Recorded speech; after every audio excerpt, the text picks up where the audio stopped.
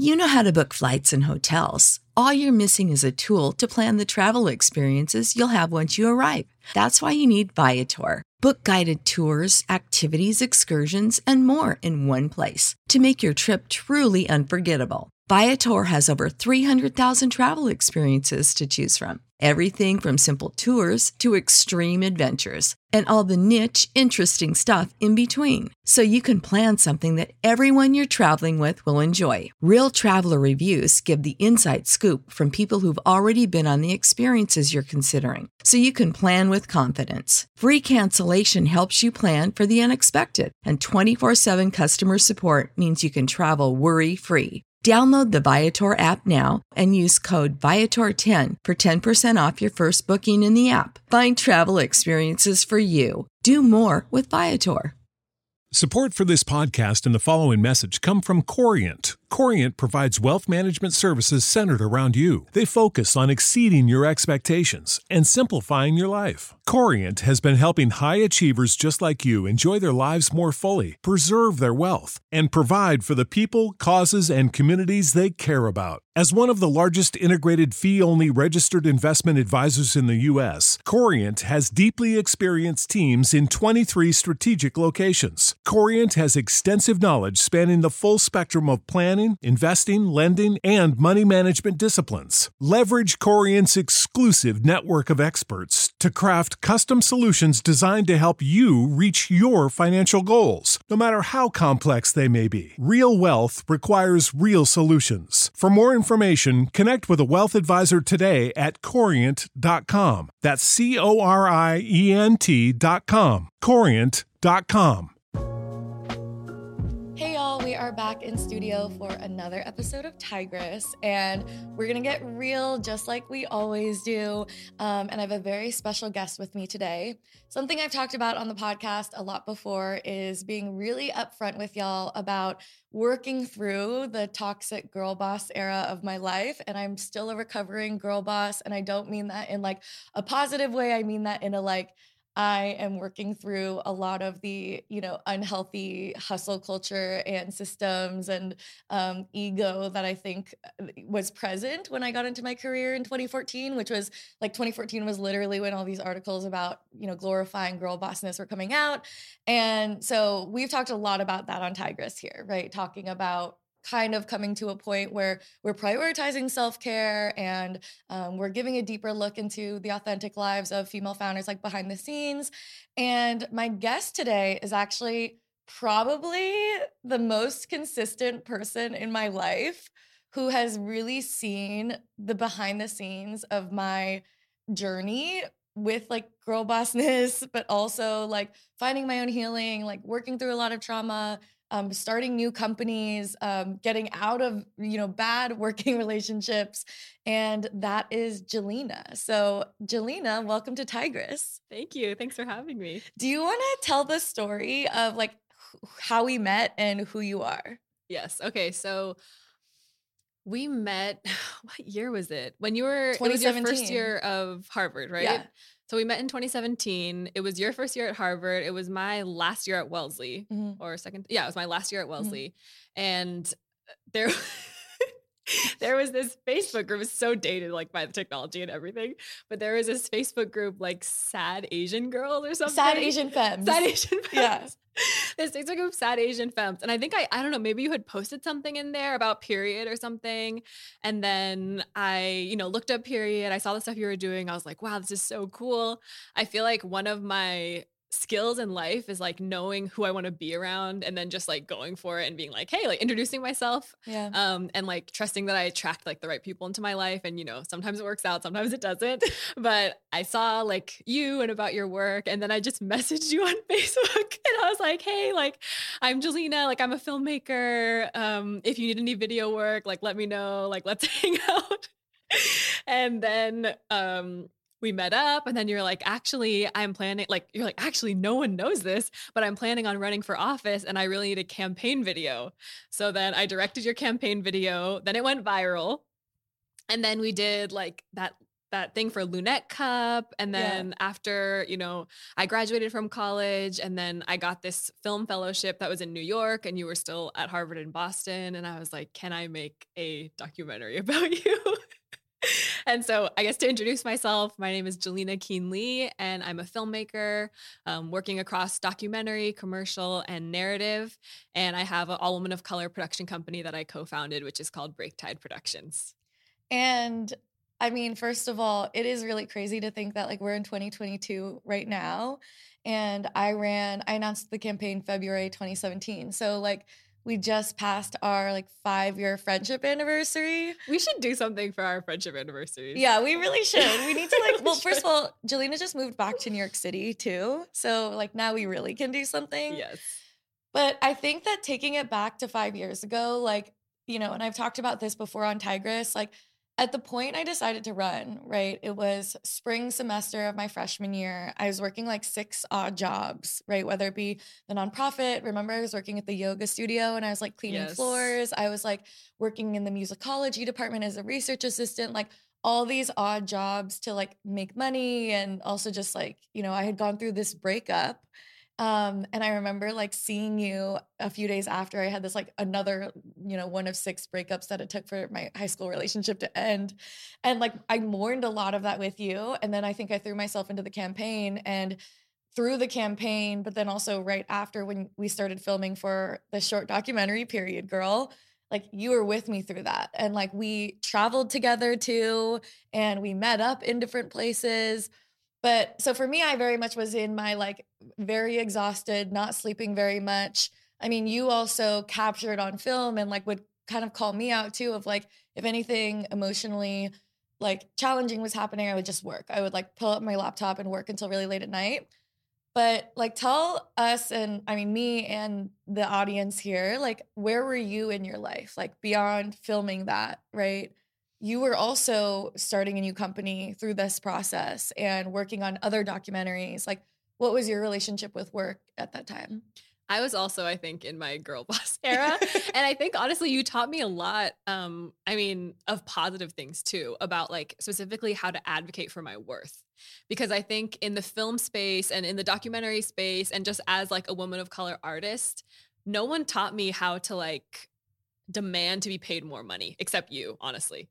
And my co-founders, it's something that we've all worked on together. And I think that's why it can be really helpful to have like co-founders and have a company, because then it feels like you're not just advocating for yourself, you're also advocating for other people. But seeing the way that and it's so funny because I remember at one point when you had a lot of Instagram followers, you were like, remember how when you met me, I had like 1,600 followers. And I was like, wow, I do remember that.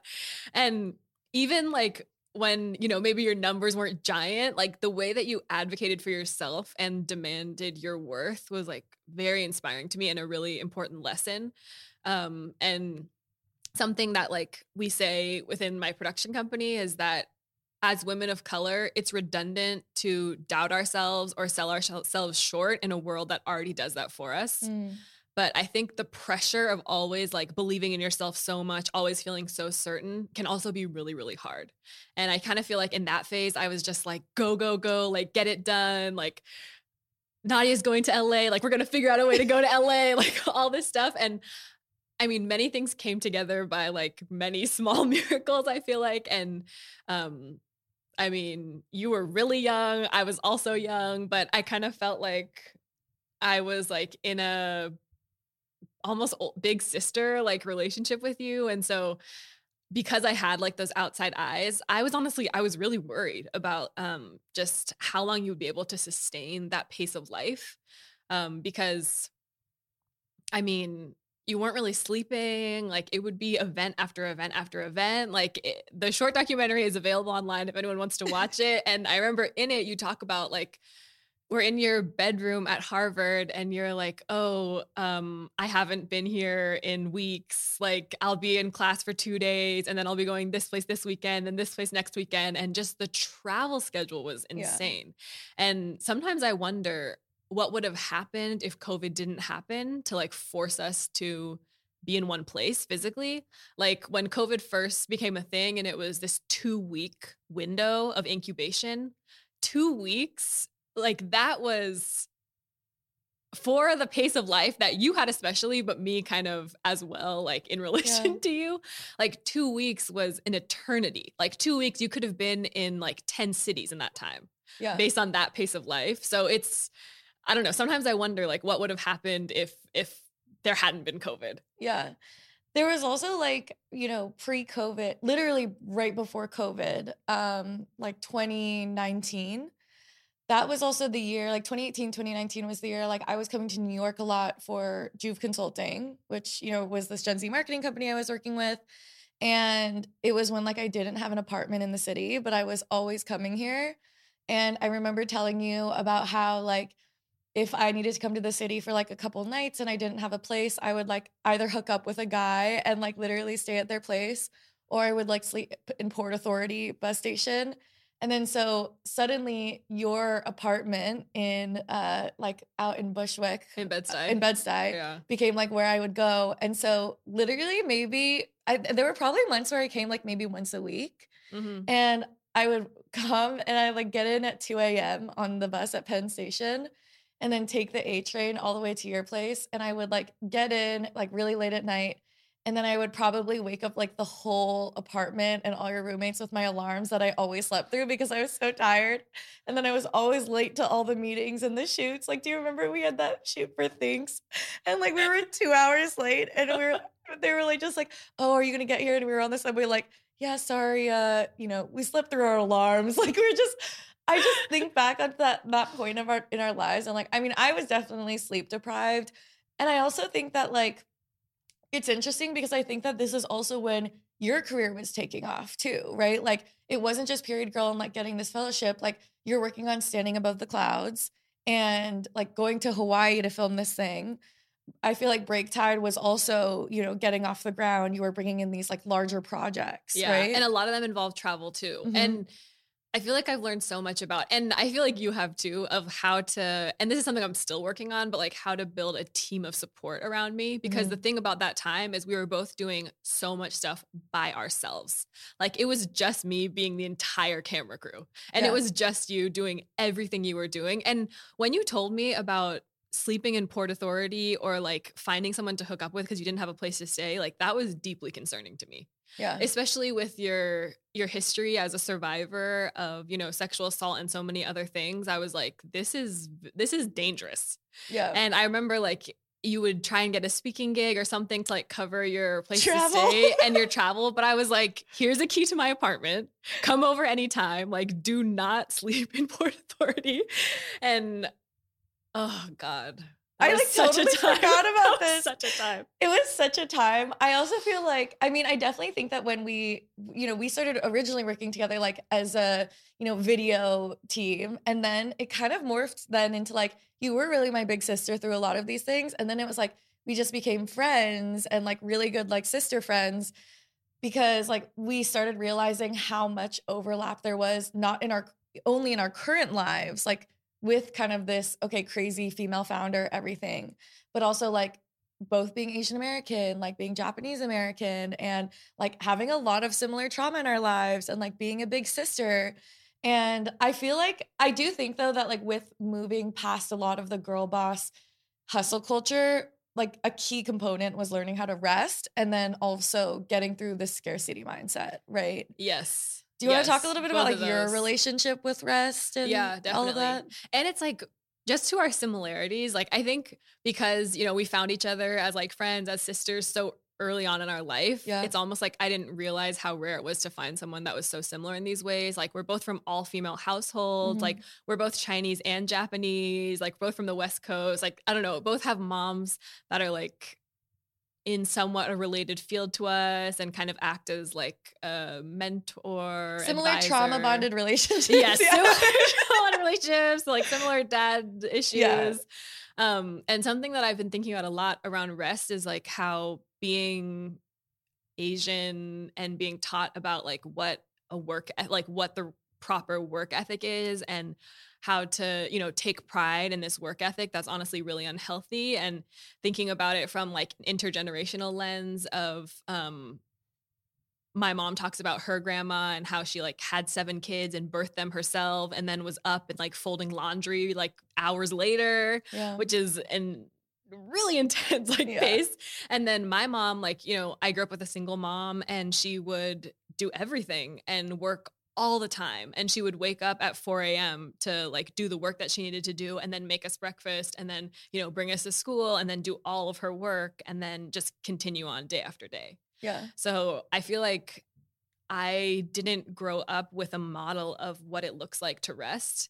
And I think that has shown up in my work and in my pace of work. And I'm really grateful for how, you know, how everything happened. But like with the film that we worked on, like after the short was finished, we went right into filming like a feature or a series and working with these production companies. And right before COVID, like we almost had a deal with HBO Max and we were supposed to have like a docuseries on HBO Max and everything was just moving so quickly. And similarly with my other project, Standing Above the Clouds, like we released a short for that and then went right on to doing a feature. And that is, we're editing right now. It's supposed to be finished. It's on track to be finished by the end of this year. Yeah. And I'm grateful for that, but I'm also just like, whoa, that is not rest. And I think because of that, maybe this is something that you can relate to, but I didn't even realize it was happening because as a person, like, you know, I'm confident and I love myself.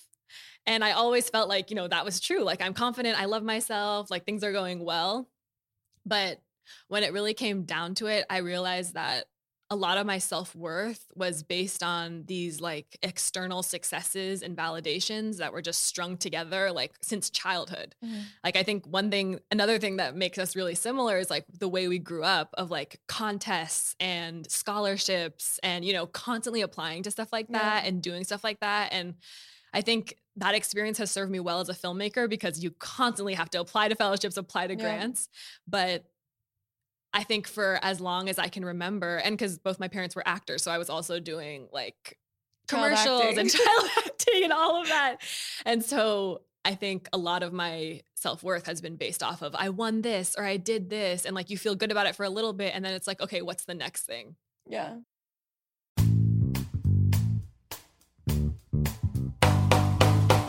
Geico asks, how would you love a chance to save money on your insurance? Of course you would. After all, who wouldn't love a great deal, right? And when it comes to great rates on insurance for all of the things in your life, Geico can help. Like with insurance for your car, truck, motorcycle, boat, and RV. Even help with homeowners, condo, or renters coverage. You could save even more with a special discount when you bundle your coverages. Plus, add the easy-to-use Geico mobile app, available 24-hour roadside assistance, and more. And choosing to switch to Geico becomes an easy choice. Switch today and see all the ways you could save with great rates and discounts. It's easy. Simply go to geico.com to get a rate quote or contact your local agent and get started seeing how much you could save.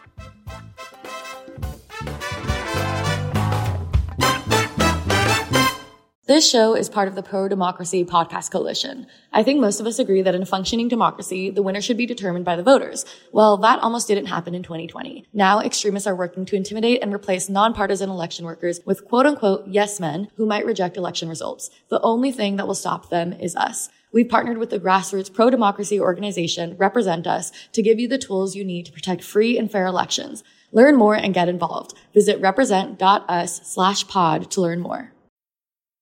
What was your like opinion of rest, you know, like growing up? Was it, you know, I need to, like my mom used to say like, well, you need to sleep to help your brain grow, right? But then also there was a lot of talk, I feel like in my family culture around like work ethic, pride in being like, you have to work harder than everybody else. Like, especially when we were going through like more like hard times with financial stability. A lot of it was like, we don't have the same cushion. Other people have to work on, you have to work harder. So yeah, you're not like your friends. Exactly. You're not like your little friends. Yeah, you're not like your friends. Like my mom used to always say, like, because sometimes my friends would get caught with like DUIs and things like that. And she'd be like, they can get away with it. It's wiped from their record. You're going to go to jail because you have to work X times as hard. Like you're going to be judged harder. Yeah. And so I feel like for me, even though it wasn't explicitly said about rest being a waste of time, like that's kind of how I started looking at it, right? Being like resting, or like I'm not calling it resting, but like not working, not being on the brink of burnout would be not working as hard as I should, right? Yeah. I was raised, my mom would tell me when I was growing up that as a woman of color, I need to work 4 times as hard to get half as far. Mm-hmm. Because not only are you a woman, but you're also a woman of color. And like how those things compound to be like, you have to prove yourself and prove your value that much harder. And now I've come to learn that I don't believe that or subscribe to that. And any space where I have to prove my value like that is not really a space that I want to be in, you know, or something that I want to think really carefully about how I interact with that space.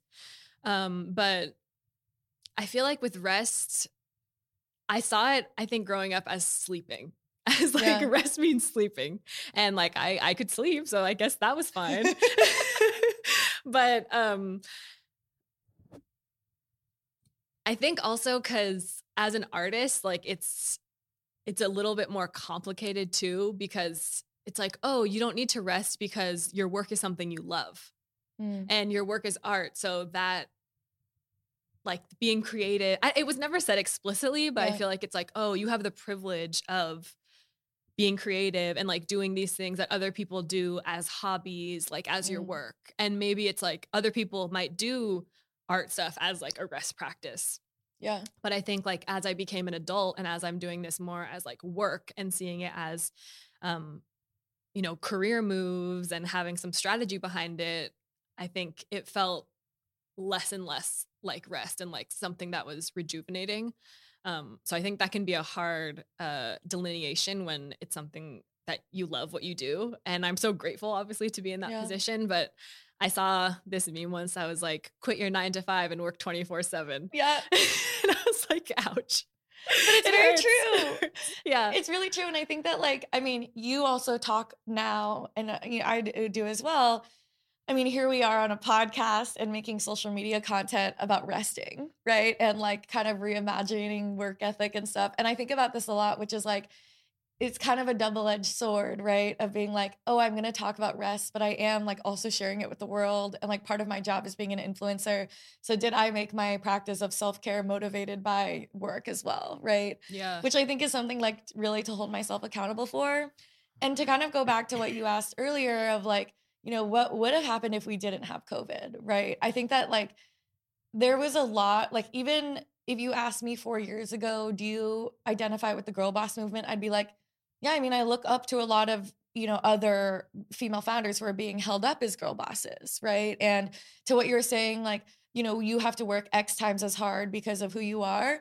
I think there's some truth to that, right? Like we already do live in a world that will, you know, doubt us and we feel like we have something to prove. But it is leading from like a place from a fear and scarcity, and it makes us really competitive. And I think that I definitely didn't have that learning until 2020. And as Tigress audience knows, like in 2020, I also like was also held accountable for like what my actions and reputation as a girl boss, like what that had on outside population too. And I think it was really interesting because like, for a lot of people, like when people started saying like, you know, the fuck the girl boss trope and whatever, like they looked at me from the outside and they were like, yeah, she fits all of the things of a girl boss. But I really think that you were the only one because my family wasn't even really around at this time who like really saw what that looks like. Right. And I think that's something we don't talk about when we talk about like the problem, how being a girl boss is problematic. Like a lot of the times in society, I think it's talked about in the sense of it's problematic to communities and to other young women who are looking up to these people and hustle culture and what it's perpetuating.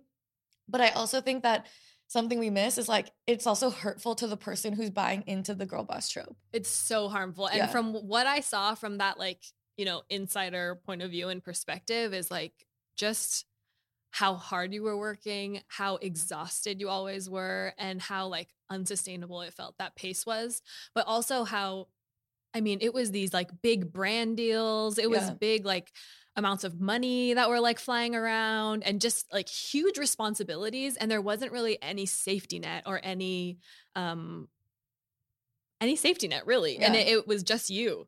And I think, and you were, I mean, you still are so young. I feel like people don't understand like that you're so young. And in that time you were even younger.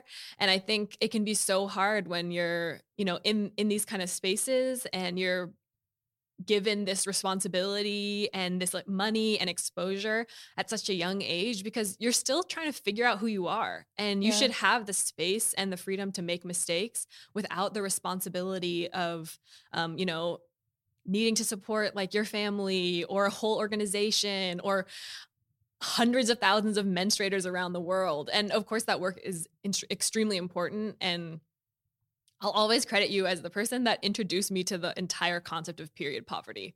And that's so important. And I think that work is like extremely groundbreaking and extremely necessary and timely and urgent. But I think there's a way that it can be done that isn't, extracting so much from you. Yeah. And something I've been thinking about a lot is that our society is fundamentally set up to extract labor and money from us. And that's not pleasant. Like, that is not a place where we can thrive. That is not a place where we can rest. That is not a place where we can create our best ideas, create our best art, create our best work. And that is what leads into this hustle culture, this grind mentality, this girl bossing too close to the sun, because everything around you is telling you this is what you should be doing. And your family, your like this whole thing of like ancestors' wildest dreams. I think sure, they'd be really proud of you for, all these accomplishments, but also maybe our ancestors' wildest dreams is that we can rest without guilt. Yeah. And just take a breath and just actually give ourselves the space to create like a radical imagination and imagine different futures for ourselves and different possibilities. Because I think when you're so exhausted, it's like you can only see what's right in front of you and the next thing on the to-do list and the next and the next and the next. And it's only when you have that like space to kind of like breathe and reflect a little bit and think a little bit, further forward, like a little bit longer in the distance, like so much great stuff can happen from that. And I feel like that's something that's really necessary for my art, but also just for my life. Yeah. I think something you said really resonated with me around like society telling us to also value ourselves based off of money and worth too, right? Like, I think a lot about how like, I think when you and I first met each other, I would always journal about how the thing that would make me feel fulfilled to die, which is kind of a dark feeling, is like if I used every part of my being to like make a difference for what I was passionate about, right? And like, I really thought that that was a perfectly healthy way to live, right? And I think we would talk about this where I was like, my goal is to use every part of who I am, my mind, my body, my labor, my like every inch of my even image, right, on social media to like create wealth or opportunity to fight for something I believed in, right? And like I lived and breathed that mission, right? Which was, if you kind of like just talk one-on-one, it's like, okay, that makes sense. You're like, doing the best of your ability to make a difference. But then if you like actually zoom out, it's like, okay, you basically want to like milk yourself for every utility. There's no concept of like how you're feeling, the emotions of it, if you're feeling fulfilled during the moment. It's just like, if I can just like dry myself out as much as possible and then I'm ready to die. Like that is, I read through my journals from like these years and I just think about that too. But I also think about like how this hustle culture and, the quote unquote girl bossness impacts how we also think of our relationship with other people. Like when you and I reconnected after COVID and like after I had kind of like, after also girl bossness started being called out as like a problematic trope, right? You and I reconnected after a year apart, right? Which was like longer than we had gone over the last 4 years of knowing each other. And I remember you said something to me, which was like, because we started talking about work and like, filming and blah, blah, blah. And you were like, oh, but I also think it could be good. Maybe we're just friends and we're not actually having to work with each other. Like there's not a contract. And that was also a really big thing for me because I think that, in becoming a young entrepreneur at this time, valuing myself on how much money I can make, the opportunity I can bring myself, and also like the utility of who I am and my body, there's no way that you can separate that from how you value other people. And I think that that's where there's also harm done, which is like, if I look at myself like that, I have to admit that I'm looking at other people like that. And I do think that there are moments where like I look at the last 5 years of my life, and even now, like I look at the people I spend time around, most of them are people who I work with. Like most of them, they're not contracted to be my friend, like not at all, but like the people I happen to allow myself to spend time around, or the people who I give myself time to spend time around, are people that I work with or have a project with. And I think that there's nothing wrong with working with your friends. To your point, I think that there's something really powerful about surrounding yourself with people that you want to work with and create wealth with and for. But I do think it was like, I think about that a lot when you said that, because I think for me, like I've always considered you one of my best friends and like sister friends. But then it was also kind of like this, oh yeah, I guess you're right. Like we don't have to work on some life-changing, career-changing and project. I think, well, we still will at some point. Yeah, we will. And I was like, I still want to, but I just felt like I feel the same way as you. Like everyone around me that I speak to on a regular basis is people that I work with, and they're also my closest friends. Yeah. But one of my friends just said something of like, you know, like I love you as a friend, but we don't have to work together. And I was like, whoa, that is so true. Yeah. And so I was just like, I think for right now, like it would be really healing for me if we can just be friends and know that like when we're hanging out, you know, it's just to hang out. Yeah. And it's not like these other purposes. And I think that's something that, I mean, it seems really obvious, but something that really became a realization for me in COVID is like the point of life is just to live. It's not about the value you bring to other people. It doesn't. And I think I was raised with this idea that like your life should have impact, your life should have meaning, which I do agree with, but it's also like my life should be pleasurable and enjoyable and exciting and fun and restful and easeful just for me. Yeah. And some things can be just for me. They don't have to be for a career move or for a global issue or good. And I think that's something that my ancestors would be really proud of, you know, just knowing that we can just live and frolic and be. And I think especially because both of us, we moved into working like at such a young age that maybe we didn't have that time as much younger to just play and explore. And again, as like an artist, I feel like I did so much art stuff, so much different programs like when I was younger, and it was really fun and it was enriching. But I don't know, it's only a really specific kind of play that was also like building for a career. So I think now I'm hoping to be in my live, laugh, love era. Yeah. And I just want to, do things that are fun and not take everything so seriously all the time. Yeah. Yeah. And I also think like it's not a binary situation where it's like you're not going to be working anymore. Like obviously you still are working and like the business is growing. And like I think about this too, like even in my own life, but like at the same time, it's true. Like what is the point of working if not to be able to enjoy like what you're creating too, right? And something you said around like, you know, you growing up with the message of like you're living to have a life that is meaningful and like purposeful. I think that's something I really got from my mom. Like, and I think it's part of growing up with like a single survivor mom too, right? Being like, my mom still says like, I sacrifice so much, and like it's kind of the burden of you have to make that sacrifice worth it, right? Yep. And I think for me, like, and I talk about this to my sisters, where like we never grew up with the understanding that like the goal in life was to just be able to work a job, make enough money to like live a happy life, right? It was like our mom sacrificed opportunity and herself so that we could be extraordinary, right?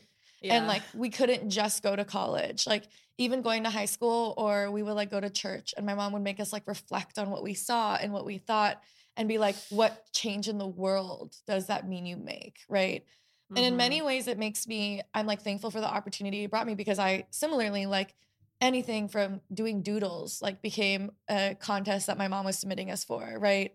But I do think it was kind of this tiger mom, not in the tiger mom sense of like straight A's, but it was like, you know, being raised to have a purpose and to have something that was much bigger than yourself. Yeah. Which is has two sides of a coin. Yeah. And speaking of that too, I was raised with like straight A's are the bare minimum. Yeah. Like it's what you do beyond that is what's gonna like be your worth or your value. And something I've been thinking about recently too is that because we were raised in this system of like grades, and it's very definitive and it's very quantifiable. And I feel like when I was growing up, it was like, okay, I have straight A's, like now I can chill more. Or maybe like that's when I knew I could rest. But now, like when I am my own boss and I am a filmmaker, I'm a director, and there isn't any A's. Like there's no thing that tells me like, okay, now you're good. it's always more things that can be done. And when you're setting your own deadlines, your own expectations, it can be really, really hard because it's also yourself that you'd be disappointing when you don't do those things or don't get them. And so now I'm trying to figure out like, how do I define success for myself? And how can that be based in my values? Because I think the systems like in the film space that are set up to evaluate things like these award shows and things like that, like they're not really rooted in the values that I have. So I don't want to have that be the barometer of how I feel about my own work or my own life. And I think a lot of times that like money is the thing that's most easily quantifiable, like beyond grades, like I guess when you're an adult. So I think that sometimes money is the easiest way to be like, oh, how am I doing? Can I relax? Like, oh, well, I have this much money or I'm making this much money. And I also don't want to base my life or my understanding of my value of myself on money, because that's also rooted in capitalist, racist, you know, all of these constructs. And that's not something that, you know, I want to hold to myself as like my own vision of success. So I don't know. That's like a question I guess I could pose out to the audience of like, how do you define your own version of success? Like, especially as an artist or a filmmaker or being your own boss, like, what does that mean for you? And how can that include rest and living a good life? Because I think growing up, like, those were not things that were included in my own vision of what it was. Yeah. I mean, I think it really goes back to like, I think as a young person, or especially as like a young girl, you're always asked like, what do you want to be when you grow up? And like, what do you want to do? And like, you know, what kind of lifestyle do you want to live? And so we talk about like careers and, you know, lifestyle. Like I want to have X number of houses. I want to live here, but it's not really like, oh, I want to live a really like happy life where I get to sleep 10 hours a night and like I surround myself with good people, you know? And I think it's something that, you know, there are a lot of questions that we can pose. Jolene and I are going to do many more episodes because we have so much to talk about. And I do think that like we're kind of ending this on a note of like, here are all the questions. Like we're very much a work in progress in this, right? Like it was literally 2 years ago that you and I were like traveling around, doing multiple fellowships. Like you're working on multiple documentaries, traveling Hawaii and back and Hawaii and back. And you still are doing that. So yeah, Jolene and I will be back. Can I say one thing of like advice? I feel like I wish that I could tell my younger self or like tell your audience, regardless of their age, to just give themselves more rest and just trust that they're on the path that they want to be on. I think oftentimes like we can be so forward focused and like, these are all the things that I need to do. These are all the things that I'm not doing yet. But I wish that I could see and cherish and really feel and celebrate all the things that I was doing and all the experiences that I was creating and how that was, you know, bringing me on the path that I wanted to be on, and trust that the universe will take care of the rest. And it doesn't always have to be you that's like pushing to make everything happen. Yeah. Well, and it shouldn't always be you. It should not. I think that's part of also learning like to share, right? And like to share all of these opportunities and all of that. And I think that's responsibility too. Yeah. Which I think you are also we're both still learning how to do. Jolene just told me the other day, like I was working on our like taxes or something. And I was like, why were you doing that? Like delegate that. So we're all still learning, but I agree. I also think the last thing I'll say is like, I feel like people might hear my story and they're like, oh, but you were doing so much, right? Like you were accomplishing so much. Was it worth not sleeping? To me, like looking back, I'm like, no. And I still think that I'm even more productive now, but I sleep 8 hours a night and I'm actually like living in a present moment and conscious. Like I'm not dissociated all day. I'm like actually living it. And I think I'm more productive. And like, I think I'm finding just as much pace and success, but in a healthy way. And so it really is learning like sleep as a tool. You know? And maybe it's even shifting, like, is our goal to be the most productive or is our goal to live like a happy, healthy and full life? Yeah. Cause I think for me, it's the latter. Like I want to live a happy, healthy and full life surrounded by people that I love. And then it's just about figuring out how to get to that place. And I think I'm a little bit behind on that because I definitely recognize like when I'm like, okay, I'm going to learn how to love sleep. My first thought is because sleep will help me be more productive rather than like sleep makes me a happy person. And I think I'm still getting there. But anyways, We're so excited that you joined us for this episode of Tigress, and we'll be back next Wednesday continuing our conversation. So yeah, again, thank you so much to our DCP team. And we made it all the way to Times Square, which is our least favorite part of New York City, but it's fine. But we come here for the DCP team, and we will be back soon. Talk to you next Wednesday.